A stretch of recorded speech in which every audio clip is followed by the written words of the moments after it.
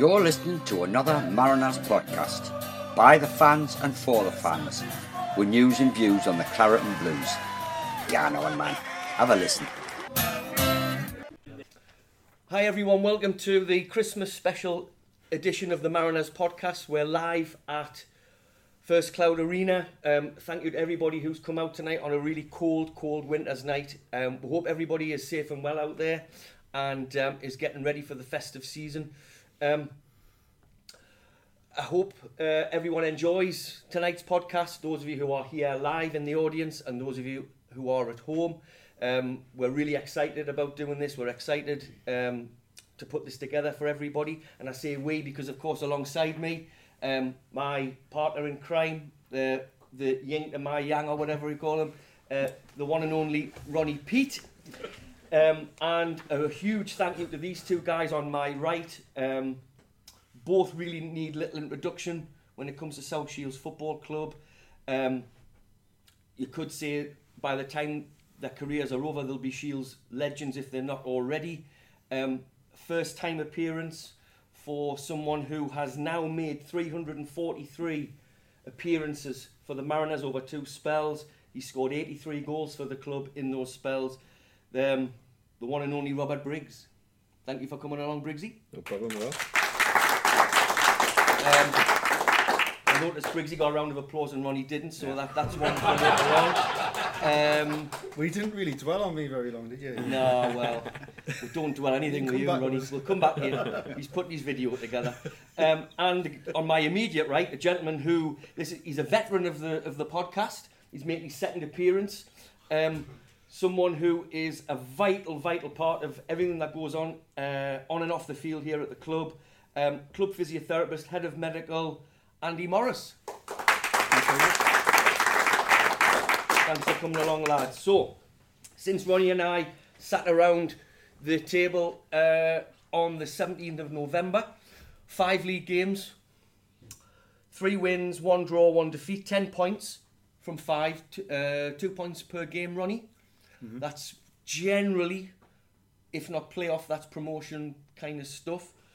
We've played 19, 38 points, 2 points per game. Yep. Goal difference is now plus 15. Mm-hmm. In those 5 games, we've scored 14 goals. So the problems that we had pre-November 17, we've kind of put them to bed.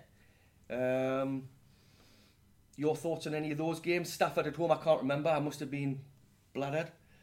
On a change? Is that a technical term? Yes. I was going to say that about Ashton, so would knackered on me. Yeah, well. There's 2 down. Bamber Bridge 5-0, you missed it. Yeah. Warrington away, 3-2 defeat. Radcliffe away, 2-1 win. You missed that. You missed the two victories there. Uh-huh. And Ashton at home, 3-3 draw. Right, what are you getting at? Bad luck or well, something? What I will say is that you weren't at Liversedge on a Tuesday night, we won away. You weren't at Radcliffe midweek and we won away. I also wasn't at them 2 either. Oh, right, okay. You weren't So at them? I'll stick with you. In good company. All right then. Yeah. Anyway, thoughts on the I mean, Bamber Bridge, the 5-0 game. That was a game that I think there's a lot of people out there who say there's a team out there who's going to get a hammering off us at some point, and I guess that was one of them. Ronnie, you weren't there. Were you at the ground, Briggsy? Were you at the ground that night at home to Bamber Bridge? I played in that one, yeah. You played in that one? Yeah, I played in that one. I can't remember. Yeah. Played in that one. I was on the pitch anyway. But that was a night where things just seemed to click. Bamber Bridge always come to play football. And I don't think they got the selection right. Yeah, I think when they turned up late, didn't they? They did, they were delayed. Yeah, and I think we got the kind of vibe that they weren't really feeling it. So it kind of spurred us on a little bit more. Yeah. Before the game, we all mentioned it. We said if there is a team that's there for the taking, it's these tonight. So luckily we managed to go out and do it. Because they had Sinclair Smith playing at number 9. Now he's caused us problems in the past, playing on the wide left. Robert will remember that. Last season when you played centre half, didn't you? Can't remember that. Oh, Can't remember. I'm not going into that one because that'll That get was me a- going about Masanta Remember- as well, remember so that I better when- not go into that one. Do you remember that when we were like, why we're putting Rob Briggs there? Yeah, yeah. It's gonna be a nightmare. Why is he playing centre half? That was one of the worst games ever, wasn't it? It was dreadful. Yeah. That was shite, wasn't it? And that was Sinclair Smith, there wasn't. That's why I said it. It was a handful, Aye. but he played On the him left, at number 9 here, and he's still sharp, but he had no chance against the two centre halves. And it was one of those where I felt that we're just in complete control. Then we'll go to Warrington. Everybody will have their own thoughts on that Warrington game. I thought we bossed it really. Well, apart from the first 5 minutes, we scored against the run of play, but when we got the goal, it wasn't until the referee gave that penalty that it just went.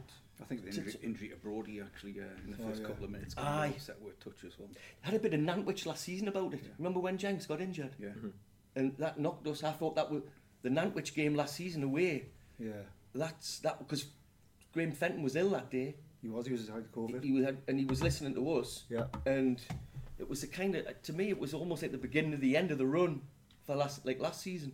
And I just worried with Tom Broadbent going off that it might not. But we got the goal. I thought we controlled First half we played well. Yeah, yeah. until they got that penalty. I Yeah, thought we yeah. controlled it. couple of dodgy decisions again. Couple? As well. Oh god, it was horrendous. Yeah. That referee was terrible. Was anybody there that day at Warrington? And he is out there. I wasn't Oh. there, but I listened to your commentary. I think you were apoplectic. Well, I just thought that the referee, I counted at least 10, between 10 and 15 decisions he got wrong. Throw-ins, goal kicks, corners. The penalty wasn't a penalty. Lads, I wanted to ask you, do you think the referee gave the penalty at Warrington because Miles went in with his feet rather than his hands? Because he got the ball cleanly, and it wasn't a penalty. But do you think that might have just... Possibly, but I think he's guessed as well because the linesman hasn't gives it, and he's dead in line with it. The referee's probably unsighted from where he is, so I think he's completely guessed. That was from our view. I mean, we could see from the dugout, and we all thought it's not a penalty. You can see he got the ball, but I think he has guessed.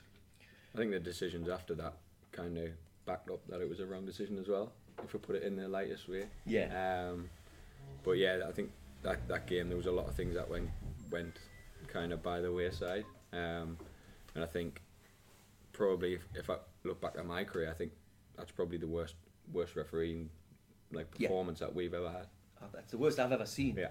I got told off a friend of mine that come and watch under 11s football on a Saturday morning. You might think differently, but I just thought it was the worst referee performance I've ever seen at any level.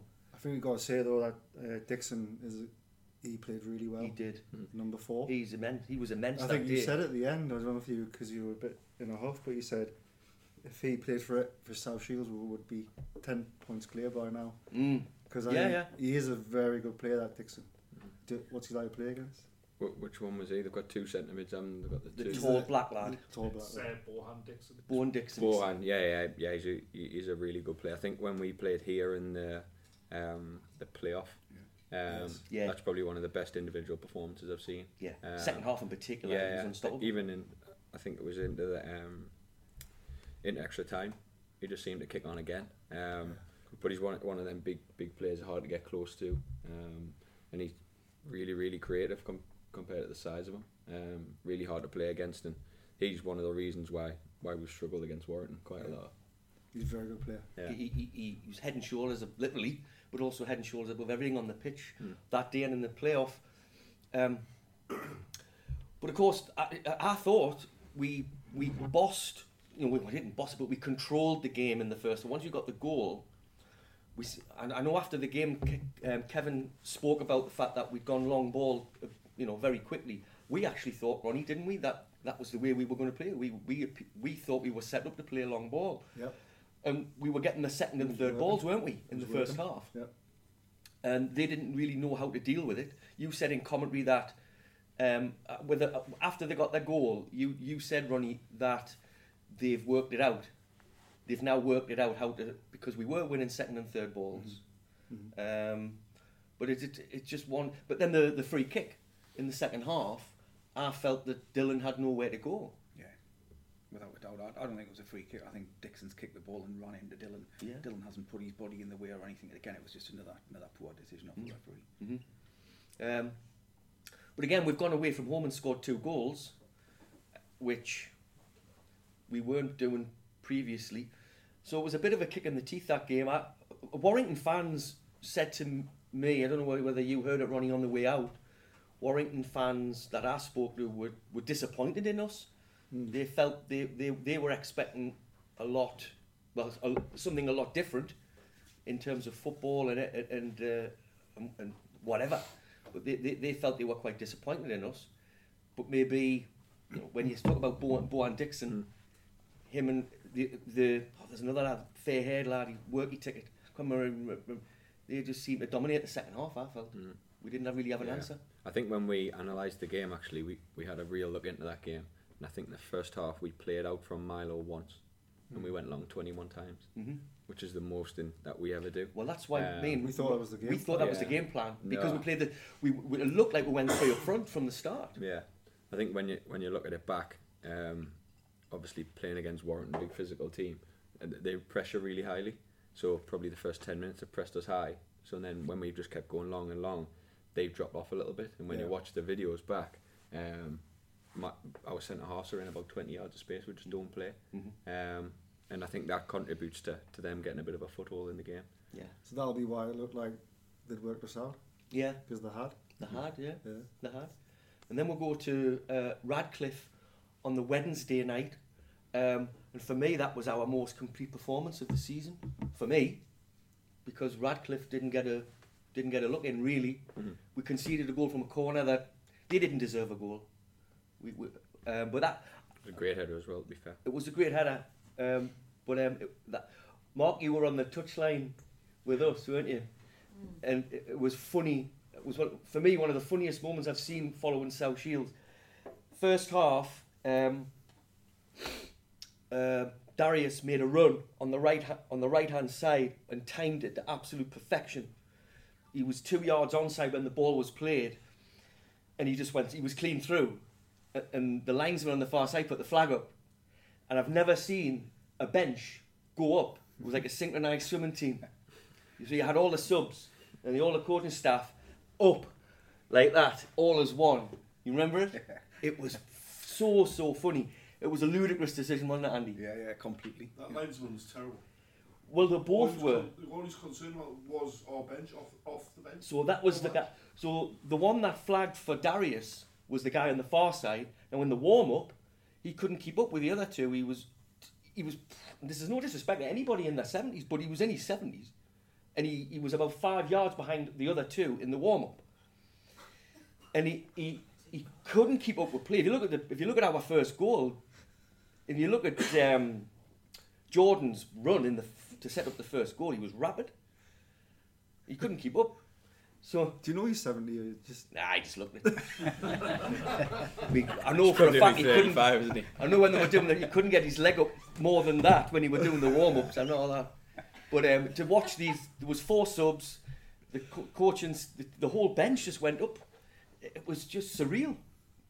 I remember the incident. It was like miles on. Miles on. People were questioning the second goal with Geordie being offside, and that, but you can see by the footage, he's a mile on. I know people were saying the angle, but it doesn't matter about the angle of the season. I believe he was offside. I wasn't. I believe he was offside. Yeah, I tell you, I believe he was offside. But one of the reasons why that linesman, and Mark's just mentioned it there, the linesman on our side was more interested in keeping you guys on the bench. Yeah, they mostly are. And he was telling the substitutes, because if you beat a Radcliffe before, the runoff between the touchline and the concrete barrier is about 1.5 yards, 2 yards max. It's very, very narrow. So the substitutes warming up, they were encroaching onto the pitch, and the linesman was just more worried about that than actually watching the game. Because after the goal, he flagged Darius onside as well afterwards, and Darius was way off, and that was when Darius was allowed to go into the corner to waste some time. I'm not going to sit all night talking about officials, but this season we seem to get a share of bad ones. Is there much talk about that in the? Yeah, a lot. We kind of go into specifics. I can see Dan doing this because the FA will be putting some sort of fines in. But no, we've noticed that this year, and I think it's because a lot of the referees who was in our league last year have been promoted. So then I think they're promoting again, which has obviously brought that level up. But as I say, it's not just us either. I mean, I see a lot on social media, and the fans will say, blaming the refs again for getting beat. But it's literally not just us, because if you have the communication with the other dugout, the other managers are saying exactly the same thing, that the referees and officials have been really, really poor. And that's whether they've lost the game or they've come here and won the game. Like a couple of teams have. The results have gone against us, but they've still said, the other kind of managers have said, the officials have been horrendous today again. So it isn't just South Shields saying the officials are poor, it's other managers as well. It's not just sour grapes. There's not much you can do though, is there? You just got to get on with it. Get on with it. We've had terrible referees for years now. I think we just got to get on with it and score the goals and win the games. I think that's although you just read that record out there, sounds quite good on paper, but there's a bit of disappointment because I think across the club we've got this kind of fear of once we're ahead, we can't push ahead like we did the COVID season when we got null and void. And I think we get that to a point, and then we can't kick on. And I think every time we can't kick on, there's a lot of nervousness around the club because we know we need to get promoted this season. And I think the referees and the linesmen, they are bad, but it shouldn't really matter at the end of the day. We should kick on, because I think we give ourselves a platform all the time, but we just, for whatever reason, I don't know what it is, we just can't capitalise on that. And I think what happens then is we get the social media cry out like, oh, we need to do this, we need to do that, and it's just get over that barrier, get like 8-9 points ahead, and I don't think anyone's going to catch us, regardless of how crap the referees are. My view is, I mean, we've got 2 points per game so far from 19 games. We're nearly at halfway. I look at this league as, we are a footballing team. There's probably 2-3 other footballing teams that regularly try to play. The other teams, that's why Warrington don't challenge for the league title, because a lot of these other teams just cancel each other out with physicality. If you go and watch, say, I don't know, Warrington against Ashton, for one, if you think of the Ashton United, it'll be very, very physical. It'll be cancel each other out, dog-eat-dog sort of thing, and I think they'll take points off each other. If we maintain consistency at 2 points a game, I think we'll be okay. No, you're right. The 2 points a game is a good point. I'm looking at the league now. I mean, the teams around us, there's nothing to be scared of there. No, not at all. And we've got games in hand. Chris, do you not think though as well? I mean, we've talked about referees, talked about a lot of different things, but when you do go on social media, and Ronnie made a little sort of note to it earlier, like from the start of the season, virtually after every game, your average fan has went on and on and on about needing a 20-goal plus striker. And let's be honest, Darius coming back feels like a new signing. It feels like we've got that 20 goals. That's on my list. And it's right, because there was a lot of cry, a lot of hoo-ha when he was sent to Ashton on loan. But I've always felt Darius is very much a player that, in the Wayne Rooney mould, needs to play. Needs to play regularly to maintain his fitness, sharpness, his body shape, everything. Andy, you're the medical man, I suppose, and you've probably worked on him, more than anybody else in terms of his fitness. Does he need? Is it a case where Darius really needs to play? Or I think it's not necessarily just Darius. When you've been out for an injury for a long period of time, it does take a little bit of time for anyone to get fitness back. I can probably count on one hand how many times Darius has been in my room since he's here. He's very rarely injured. Really?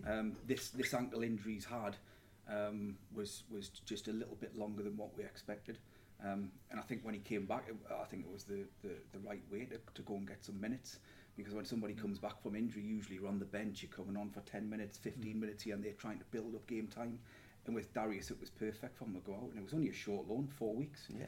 And I think you kind of reap the reward of that now when he's coming back. I've said it on a previous podcast. 2020, I had a conversation with his former manager from Stalybridge, a guy called Simon Hayworth. He used to play for Wigan Athletic. He played for Wales, got a number of caps for Wales. And Simon, we'd not long signed Darius. This was probably June 2020 when I had a conversation with him. And we signed Darius in the February, I believe. And he said a fit and firing Darius will get you 25 goals a season plus. He's probably right. You know, when we seen him come back, I think most of us just thought it's inevitable that he's going to score because he just looks so sharp. Yeah. And we know a sharp Darius, he will get 20 goals this season if he stays fit. There's no doubt about it. He knows how to score goals in this league, and he just looks like he's on fire at the minute. Rob, is Darius a very much a confidence player? Is he one of these lads that needs an arm around the shoulder type of thing? Or? No, he's very strong personally, Darius. He's one of them who could, if you don't speak to him ever, he'll still perform at the same level. He's very headstrong. But what you're going off there with his confidence, I think that's the same with all strikers. I think when you come in as a striker with goals, you go into every game thinking you're going to score no matter what. Yeah. And that's what he done when he went to Ashton. Got his fitness up. When he come here, no disrespect to Ashton, but you probably got a little bit more creativity in this team and you're going to get more chances. Yeah. So if you can score them goals for Ashton, you can come here and you're guaranteed to get more goals. And credit to him because he's come back and he has been firing. But if you speak to him and ask him about the loan himself, like, he probably didn't want to go out on loan. But then when he come back, he knows it was the right thing for him because he's come back firing. Of course, he's got another kind of strike partner, for want of a better phrase, on a month's loan, Jordi Mongoy. That was a total left field thing for us as supporters. Few lads that I know from the South Coast know him from his days at Bognor Regis. He hadn't played for a long time, but he causes problems for defenders. And when I've watched him, I've kind of struggled to see how he hasn't had game time elsewhere, because he genuinely causes problems.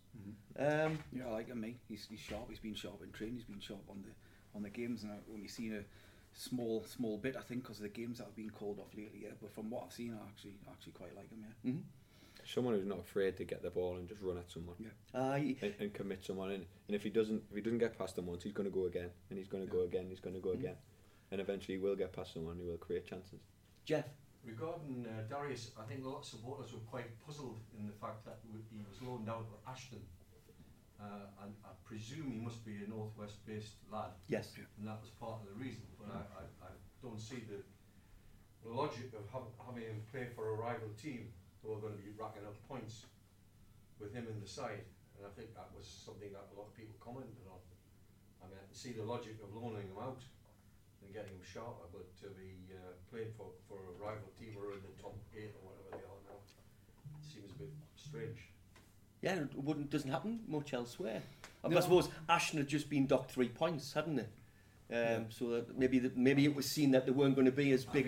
They could well have, I don't know what the arrangement was, they could well have said, well, we'll guarantee that you play every week or whatever. I don't know, but I just know that there was a disquiet amongst the supporters who thought, well, that's a bit of a strange one, because we regard Ashton as yet another rival.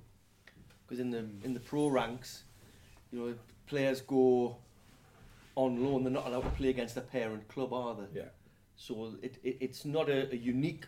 It wasn't a unique move, but there's credence in that, Jeff. I don't think it's a high risk of Ashton being our rivals, though, when it comes to you can see whether we don't get promotion or not. You can see that with a lot of clubs. I mean, obviously, Tums went out at the beginning of the season at Stafford. Yes. Stafford were top for a period of time. So you can kind of go along that with any team that can potentially challenge you. And no disrespect Ashton, but I don't know about anyone in this room, but I'm not expecting Ashton to challenge for the league title this year with us. Took a point off us a couple of weeks ago. Yeah. To be fair, I mean, Clegg's always got them playing physical and stuff. They're always decent, without a doubt. I think this league's like to win it, you've got to be consistent. That's probably just one thing Ashton aren't. But against us, and I know the gaffer said it a lot of time, like teams raise themselves against us and they're going to the full-time badge on yourself. You know, we've got nice stadium here and everything, loads of crowd. Teams do raise themselves against where we've just got to come against that. I think overall that decision will end up being positive, regardless of what points we might have given up to rivals. Yeah. Of course, you know, Darius might have scored against our rivals as well. Yeah, exactly. As much as he's giving them period. points, he's taking points away from them. Yeah, But I think, anything that's got him playing like he's got now for a short period of time, take that with both hands. Just speaking about Ashton, that was the first away game of the season, and we commentated on that game, and it was a tough 1-1 draw. Watching Ashton that night, I felt they might challenge for the playoffs, but to me, watching them the other day, they've regressed a little bit. To me, they were a better side in August than what they are now. Well, I didn't think they were that good. Well, they weren't, but they were organised. I think they're always a good side at home, aren't they? They're always a good side at home. Every time you play there, you know you're going to get a big physical game on a difficult pitch. Yes, the pitch is horrendous. I don't think any team goes there and turns them over by 2, 3, 4. And that's why this league is so dog eat dog. Everybody's going to take points off each other because of the physical. If you're a physical team, the other physical teams will. It's like looking at Morpeth. You know, they're really, really struggling. You got a great point about. I've never heard you say this before. The one about the physical teams cancel each other out. Mm-hmm. So the team that plays football could be the uni team that goes up. I just think on these, particularly this time of year, on bad pitches as well, it's a neutraliser. It's an equaliser. Sorry, Darren. I was going to mention that as well. Going back to that thing about the teams beat each other and all that. I think the players and the manager will be the first to admit that we've not been, say, at our A game throughout the season so far. But the fact that the league has been so consistently inconsistent against each other has benefited us in a way. Yeah. They say we've not been at our best, but here we are, top of the table and with games in hand. Yes. It's amazing that we're in such a strong position. Darren, didn't you say to me at the Ashton game, was it, or the game before, where normally you need so many points to guarantee yourself a league title? This year it could be as low as 79, 78. Yes, I've always said in a 42 game season that, in my opinion, 90 points will win you the league, hands down. But looking at how the league's going, I think something like, say, 85, maybe even 80 points, because Buxton won it last year and they only got 81.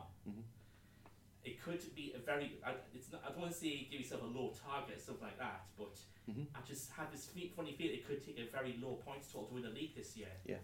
And if you try to keep the 2 points a game, we'll be there. We can do it. Yeah. If you just keep up the form. You mentioned they haven't been at our best. I'll ask Briggsy the question in a minute. I'm going to ask him the same question that I asked I do a Q&A in the Shipley Lounge before every home game now for the hospitality guests, and Sam Hodgson unfortunately he's a veteran of them now. He's done 5, poor lad, but he's getting better. Actually, he'd be great for interviews, Dan. He'd be fantastic. He'd be well schooled. But I had Sam and Tom Broadbent before the Ashton game, and I asked them, and I said, either one of you can take the mic off us. How do you think we've fared so far?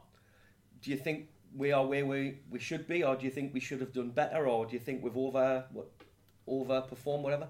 And Hodgie just took the mic straight away, just took it straight away, and he just said, we haven't been anywhere near as good as we can be, and there's more to come. And that was it. What's your thought, Briggsy? Yeah, I think I've got to kind of echo exactly what he said. Like, we see it in training every day. We see what the potential is there. For some reason or whatever, it just hasn't clicked yet on the pitch. I think there's a few games and there's a few halves, or there's a few 20-30 minutes where it's like, wow, we're back to South Shields again here. And I think as soon as we get back to that moment, I think exactly what you said there, there's an opportunity to open a gap, probably a bigger opportunity this season than there ever has been. If you look back at all the other seasons, there's always been 2, 3 that have always been up there. I can't remember the points total when Farsley Celtic won it here, but that was... Oh, it was high. But we went on a 20-game spell. I think they went on a 20-game spell. Everyone was winning, and Warrington were winning as well. And Warrington beat us in the playoffs that year. They were a good side. And I think if you look at if you look at that and the points tally and how that works, and how many games where we went on a run of like 10 wins, 20 games unbeaten, we haven't hit that yet. No. And I've got no doubt that we will hit that this season, because the players that we've got, the togetherness that we've got, how well we're training, I can't see it not happening. Chris made a good point there about Darius coming back. It's almost like a new signing. To me, one that really shone brightly, particularly at Radcliffe, was like a new sign, was Callum Ross. He was outstanding, wasn't he, Mark, at Radcliffe? Him and Smudge in the middle, Radcliffe couldn't deal with them. The amount of times they were allowed to break through over halfway with 30 yards of space. It was a long road for Rossi, Andy. It was, yeah.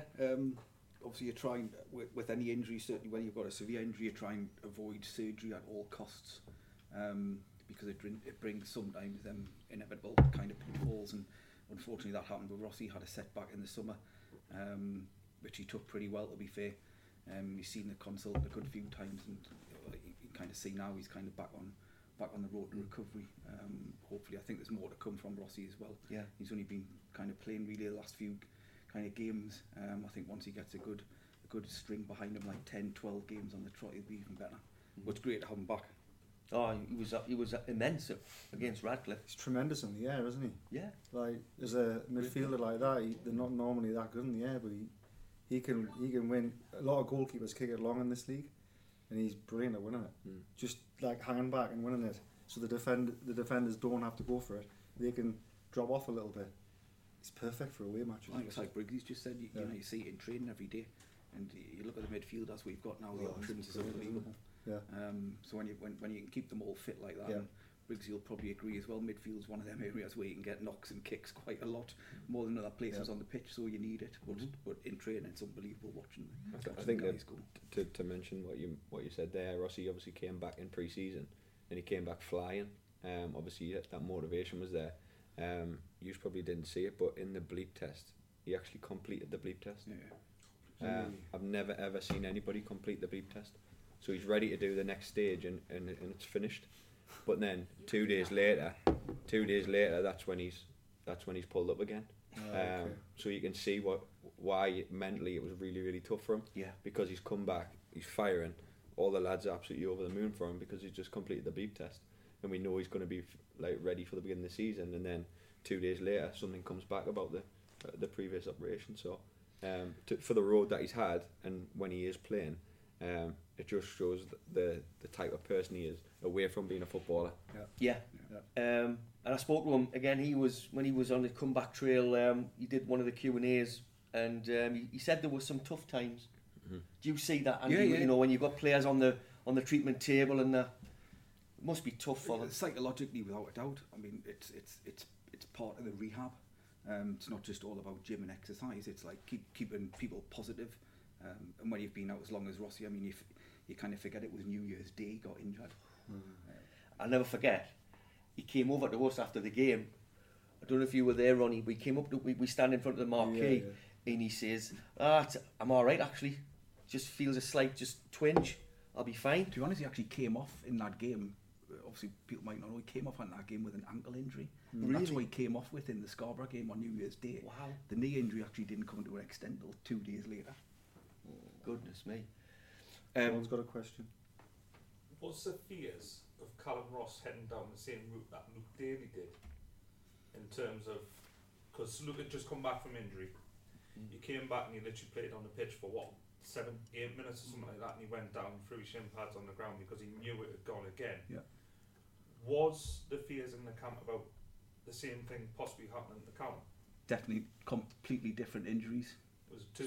Completely different injuries. Yeah, so like that'll not happen with like the likes of Rossi. With Luke Daly, obviously we all know he had an ACL reconstruction. So with Luke, we had the decision as in like, do you rehab it or does he go for surgery? And that was with the three of us, me, Luke, and the consultant. And because he didn't have any symptoms at all, we went for rehab.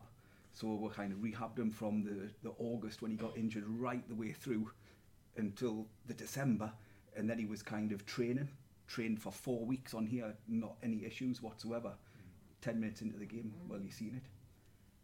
Just broke down. Yeah. Went down. You knew straight away. And then straight away you go back to consult and it's like, right, you need the surgery. And like I said previously, you try and stay away from surgery at all costs, which is what he's trying to do. And I think what, to be fair play to Luke Daly, like COVID kind of killed his rehab. He was actually quite lucky to get the surgery in the February. Literally 3 weeks later we're locked down. So he's actually quite lucky to get that there and then. But then he's missed all the gym rehab. Gyms are closed. I'm doing rehab with him over the video. So like that killed him kind of really for rehab. So it was about a year before he actually came back. Was that twist that he did? If he had a stable knee or a strong knee, would it still have injured him though? It was he landed quite awkwardly, didn't he? Yeah, and like when you have an injury like that, with an ACL, like because it wasn't a full rupture anyway, okay. you get classed as a coper or a non-coper.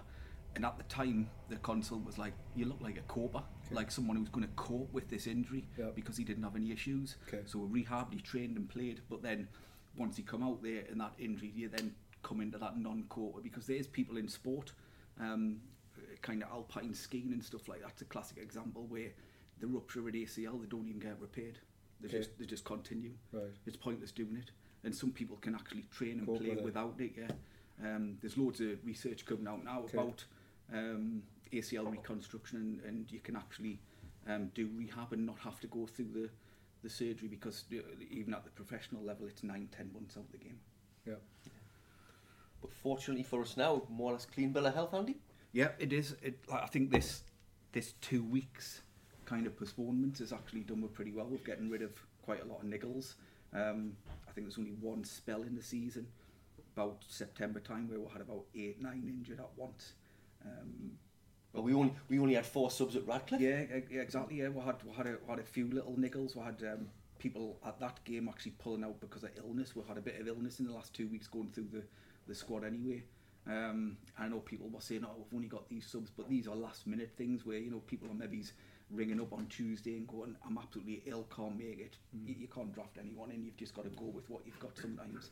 And that happened in some of the cup games where you've got 9 subs, but we've only got 5-6 on the bench. But again, if the academy lads have played, people are pulling out late with illness, there's not much you can do about it. Yeah. Actually, with the postponements last weekend, there was even the games that were going to be played on artificial surfaces. They were postponed. Obviously, Morpeth, their game was put off against Warrington quite late. I saw on social media there was a statement put out by, I don't know who it was, but it was about artificial surfaces and what is safe and unsafe when it comes to artificial surfaces. When you've got frost and ice. I noticed we trained. So do you assess that before you train on it? We'll have a look at it. I mean, obviously you've got to listen to what the players are saying as well. It was a lot of players will say it was a little bit slippy out there, to be fair. But it certainly wasn't frozen, as in like the pitches would be. And I think that's what we've kind of seen about this game at the weekend, where sometimes you can have snow on top and underneath's actually not that bad. Yeah. Because you've got like a cover over the top. Which hopefully that's the case for Saturday. But yeah, it was a little bit slippy. So only trained on that on the Saturday, and then we've been up at the Beacon of Light the last couple of days training indoors on the 3G pitch up there, and I think we're there again tomorrow because the some of the non-league clubs have been advised to salt their artificial pitches. Salt? Yeah, same as just to break the surface up there. Wow, will that not really dry it out? No, it'll just kill all the frost. On the top. Kill all the snails. Instead of being hard, instead of the plastic being hard, it softens it up so you can play a game on it. Can you remember when we played Scarborough in the summer? Yeah. And all of those black little rubber things heated up. It was like a desert. It was. Yeah. Like Scarborough. Were you playing, Briggsy? Yeah, I think I was. The heat coming off that surface was unbearable. I think everyone was pouring water on their feet. Do you remember the guy with the little hose pipe? Yeah. We went to Baseford and played at Baseford in 2019, And before the game, they had this massive fire brigade hose, and there were jet hose in the pitch. It was brilliant. It played right into our hands. Remember, we absolutely bossed the game. Yeah. But then at Scarborough, we got this guy with a little hose lock home hose standing there in the sun. It's 28 degrees. I was talking to Lee Pickton about it. Lee Pickton pissed himself laughing because, that was one of the most boring games of football I've ever seen because you just couldn't move. Yeah. The ball wouldn't move because it was so dry, because the pellets were so dry. I think it was Bank Holiday as well. It was Bank Holiday Monday, yeah. 48 hours and on the way after, back, a game on Saturday. On the way back, our bus broke. The aircon broke down in our bus, and it was lifting, absolutely lifting. Adam, were you on the? Were you there? Was it Matthew? Goodness me, the smell on our bus coming home was. I don't know how you dare. No. I don't know how you dare. There's things that. Ronnie, we left you. No, that was a different time. Stories to be told. There's lots of stories. Yeah. Well, we speak about Gainsborough on Saturday. Andy, you've had news hot off the press that they are 80% certain the game will go ahead. Yeah, that's what I've heard. They do the pitch inspection tomorrow and Saturday morning, and their secretary's confident it'll go ahead. So obviously we've got a plan that we're playing it at the moment, like we do with every game, and just wait to see what happens with the pitch inspection. But I think they're quite confident that it'll go ahead. Take some melting, unless they've covered it or they've taken the snow off or whatever. But it's a game that if we can get it in and get something from it, it'll really serve us well going into Christmas, Briggsy, because obviously we've got Whitby on Boxing Day, and if we can get then Morpeth on the 2nd of January, if we can get positive results from those three, that might be where we can start to. Obviously Gainsborough are third at the moment. Yeah. So is the confidence high going into these games, Briggsy? Yeah, definitely. I think when you have a little bit of a break after us playing Tuesday, Saturday, you get that little bit of a rest and you get the motivation back to say, actually, we've missed football. Yeah. And we've definitely got that, and you'll back it up on the levels of training this week have probably been the highest that have been this season. So we're all hopeful that the game's going to be on, especially considering the next game's probably a week's time. It's just over. It's 9 days. Yeah. Got a 9-day break. Yeah. So again, there's you know what it's like at the end of the season for us. If we miss games out, it's constant Tuesday, Saturday, and you're not playing on nice pitches. You're playing on horrible pitches, which take an extra 20-30% out of you. So when the next game comes, you're a lot more fatigued. So we want as many of these games on as possible. Hopefully they'll put it on because they know that it's a bit of a money spinner if South Shields come on a Saturday. Last game before Christmas. Yeah. There's 2 or 3 bus loads going. Started trying to sort of pitch out of it now. And we owe them off last season as we mentioned before we went live. Yeah. So hopefully you turn the podcast off. That was the game when I forgot to turn the commentary off. So yeah, we owe them. He scored one in the last minute for us. But the festive period this year, it's a lot less intense because of the way the days have landed. So we play Boxing Day, which is the Monday, and we don't play again the following Monday. So that's another week. Yeah. So the sharpness should be there, the intensity should be there. Please go to Morpeth and piss on them. Please. No comment. Is Mungoy with us for more time, or because it was a month's loan? It's a month's loan. It's been probably a month. Probably not how to say, but I hope he is. I don't. To be honest with you, I don't know the ins and outs of what's been agreed or what hasn't been agreed. I think that's probably more to do with management and recruitment. Is he enjoying himself? Yeah. Yeah, he looks like it. Yeah, he's really enjoying himself. He's a really funny lad, actually. Is he? Yeah, we've obviously had a few Christmas night outs and things like that, and let's just say he's not a big drinker. So not like Ronnie. Yeah. So let's just leave it at that one. But no, he's fitting so well with everyone in the team, and he's one of them characters where you can't do anything but love him. Yeah. No matter what he does, he's always got a smile on his face. So now he's been a great addition. He doesn't let anyone push him about on the pitch either, does he? No. He sticks up for himself. Yeah. When I Sean Haswell's trying to cause trouble over here. When I look at him, he does look like he's that little bit of extra, a little bit different that we need, and he looks like he's comfortable here from day one, really. We sometimes hadn't you just probably he hadn't get played a little much, had he, for 2 or 3 years? No, Hasn't he- hasn't had much game time. Yeah. I saw some footage of when he played at Bognor. He was a handful there, and I'm thinking, why isn't he being picked? I don't think he's a player that we've ever had at South Shields. The like of him, Unpredictable type. Yeah. So now he's been a great addition. He's probably one of the only people that I actually checked out his YouTube footage, because I'm not a big fan of them, because you can look like Messi on them YouTube videos. Yeah. But Well, loads of them. but when I looked at his, he looked like something that we hadn't had before, and it did really excite us. And when you watch him play, he hasn't let anybody down with that either. Yeah. So hopefully we'll get a lot more of that. Mm-hmm. Yeah, he looks good. It's a bit of a lottery, you know. Again, I'm sure that all the lads in the room will agree with me. You look at some of these players that we've brought in, and to use the cliche, they've had more clubs than Jack Nicklaus. Mm-hmm. And in a very short space of time, you know, if you had 10 clubs over 14 or 15 years, well, fine. You know, there's lots of pros in that category, but there's a lot of these lads, when I look at, you know, the track record, on paper they look fantastic, and we know what the end result has been with 2 or 3 people who should be remain nameless. Yeah, So Jeff, I'll just say, Sean Haswell's just tried to start this conversation. You're starting, you're going to get us going on some of these old players that we have. Yeah, no, I'd be on for ages. I Don't do it. understand how difficult it is, because we're kind of like a little lighthouse in the northeast, and most of our rivals are around the northwest, where there's a proliferation of clubs and players moving and whatever.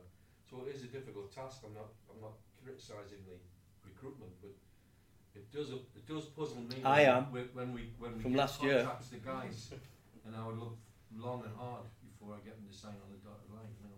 There's been the successes as well. Lots of successes. Yeah, hasn't there? absolutely. Luke Daly, Jordan Hunter. Jordan, I mean, he came on loan, didn't he? Yeah. Gilchrist, he was really good. Milo. Yeah, Milo. I think people tend to think about the players that didn't work, but on the other side of the coin, you know, there has been some great Darius players. in there as well. Darius. Nathan and all. Yeah, Nathan, he had a good spell, really good, and but you know, I think what you said before, last season was a little bit too far.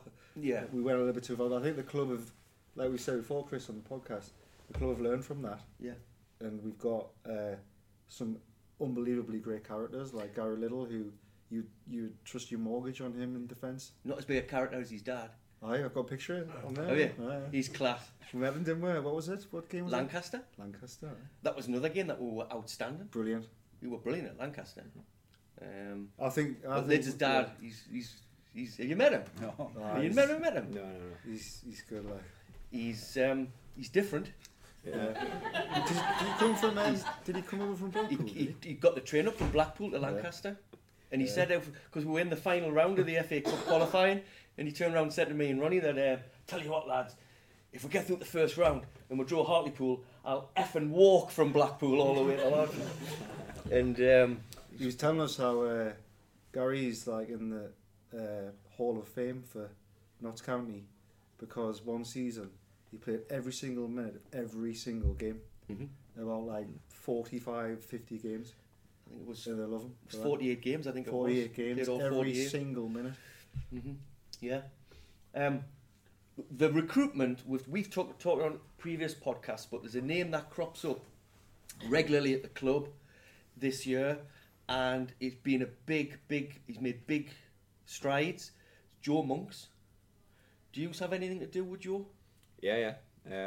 Joe's always in and around. In and around the training ground, in and around the lot of people are speaking very highly of him. And if you look at what he's done with recruitment so far, he knows his stuff. Yeah. I think away from recruitment as well, why he's worked so well for him is he embeds himself within the players.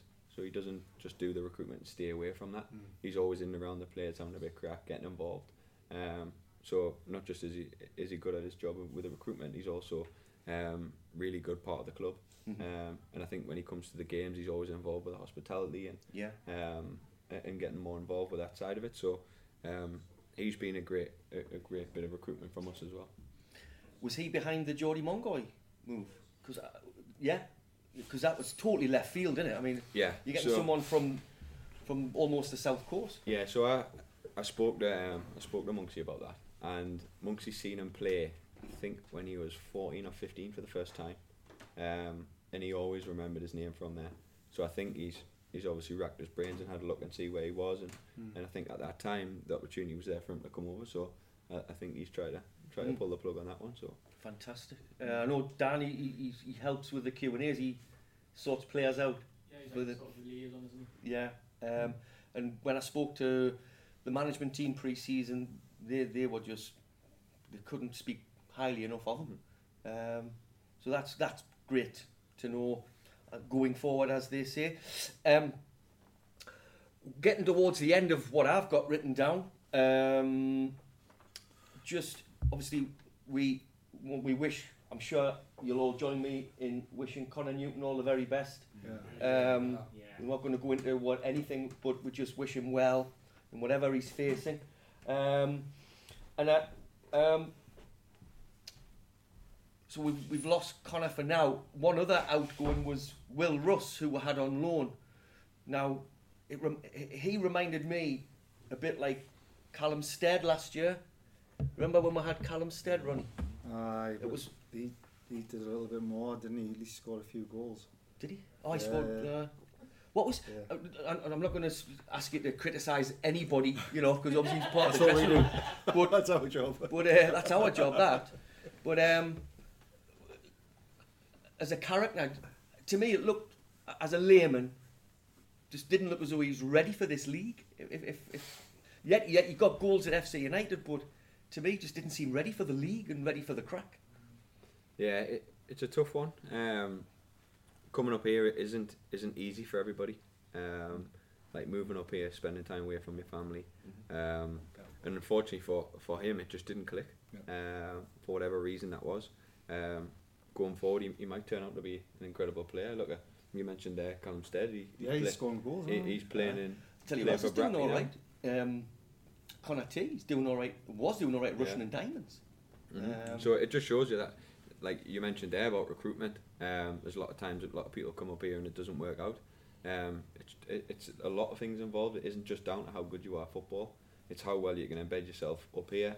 How well you can embed yourself within the team. I think that's where you can utilise the loans as well, because you get a feeling in them first few weeks if it's going to work or not straight away. Yeah. The one I agree with Chris though. My idea of that young lad that you were talking about was that he was brought in as a plan B, because at the time we were struggling to score goals, and maybe the management thought they needed a big guy up front. But I agree with Chris. I don't think he was physically or mentally ready for that role. He's a biggish lad, but he's not mature. Take the hammer in, which you have to in that position, try to play that kind of a game. Maybe I'm wrong, and maybe you saw a different role for him, but I thought that's what they brought him in for.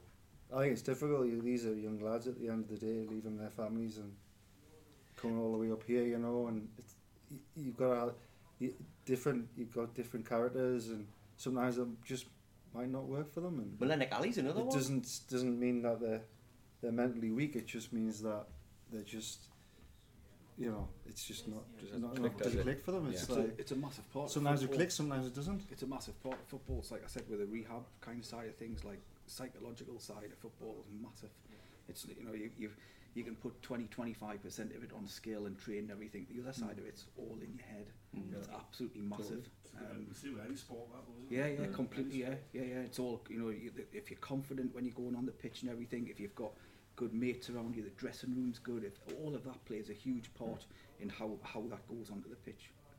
And do you think the locality of the signings has been the key to the success this season though?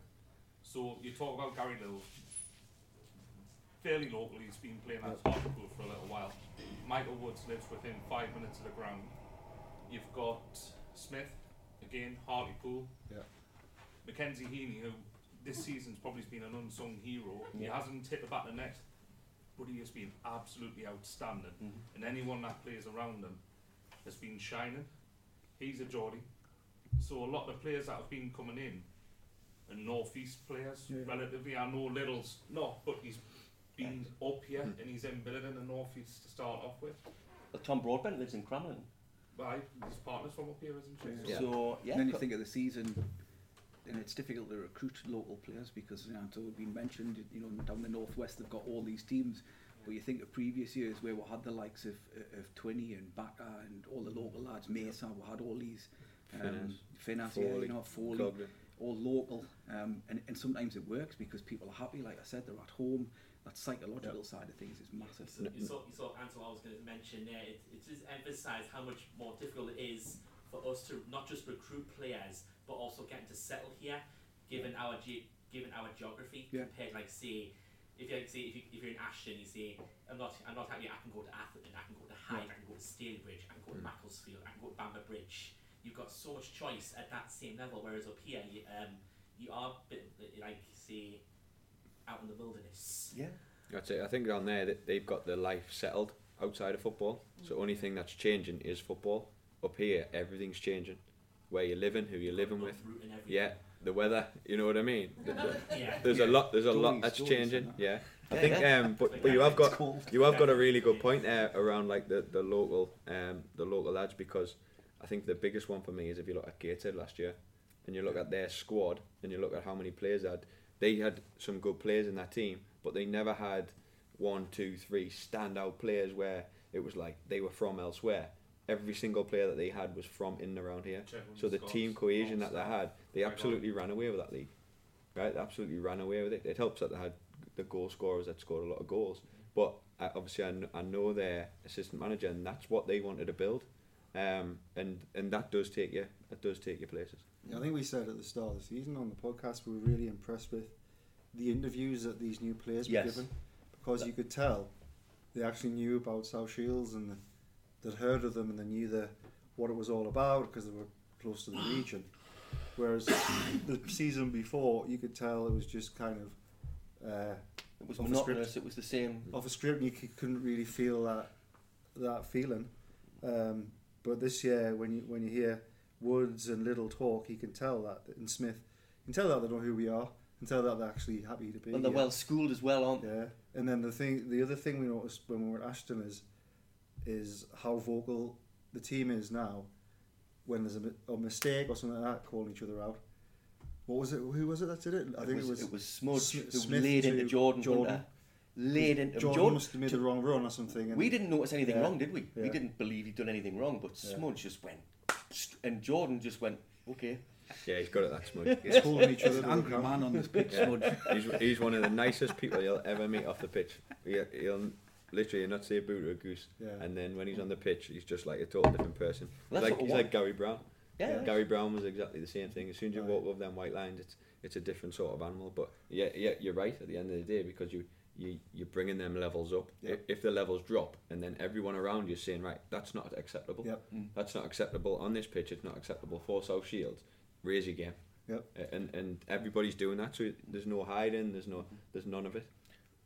Tom Broadbent spoke in the Q&A next door before Ashton, and he is convinced that with the level that we've got in our squad, the levels of ability, talent, character, experience, that we'll be okay.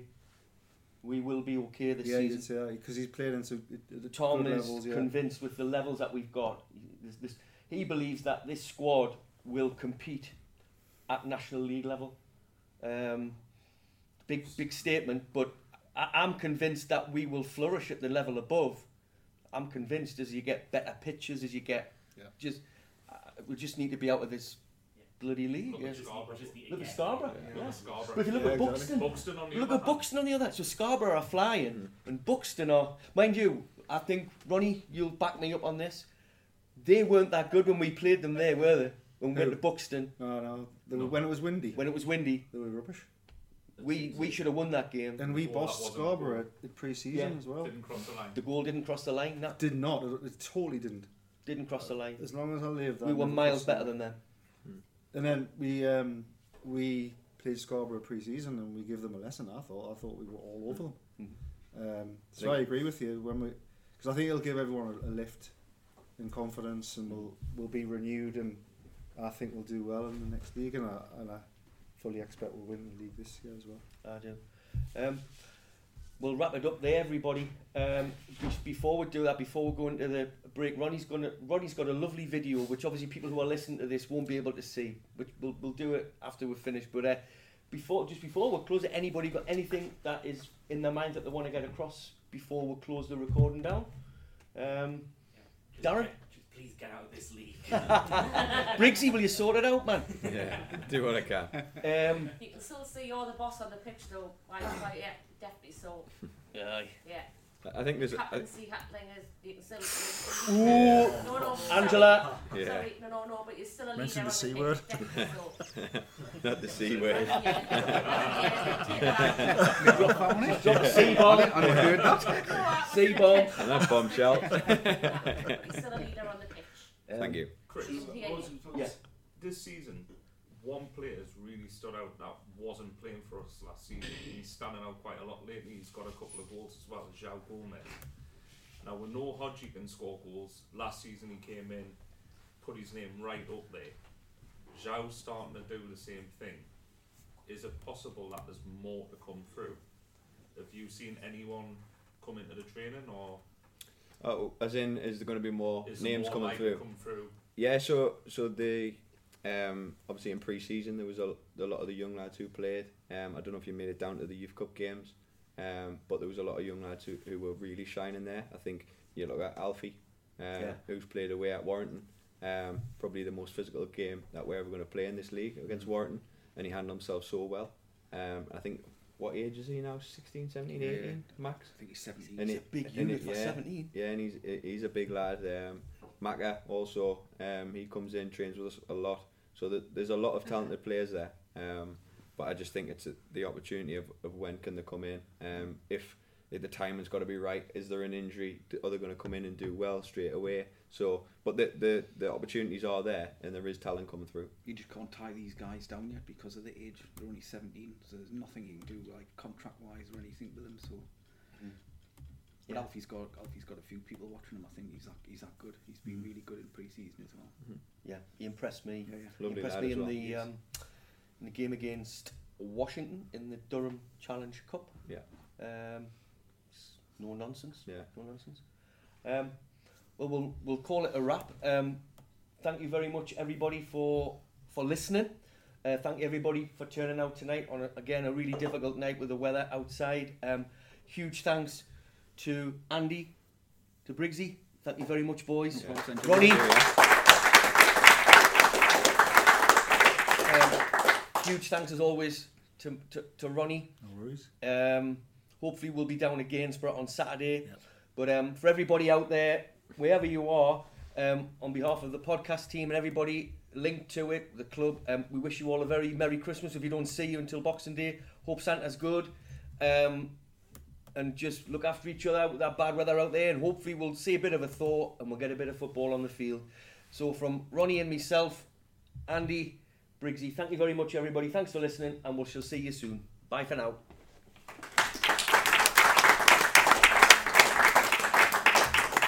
Thanks for listening to this Mariners podcast. There'll be another one along soon before you can see it. Robert Briggs.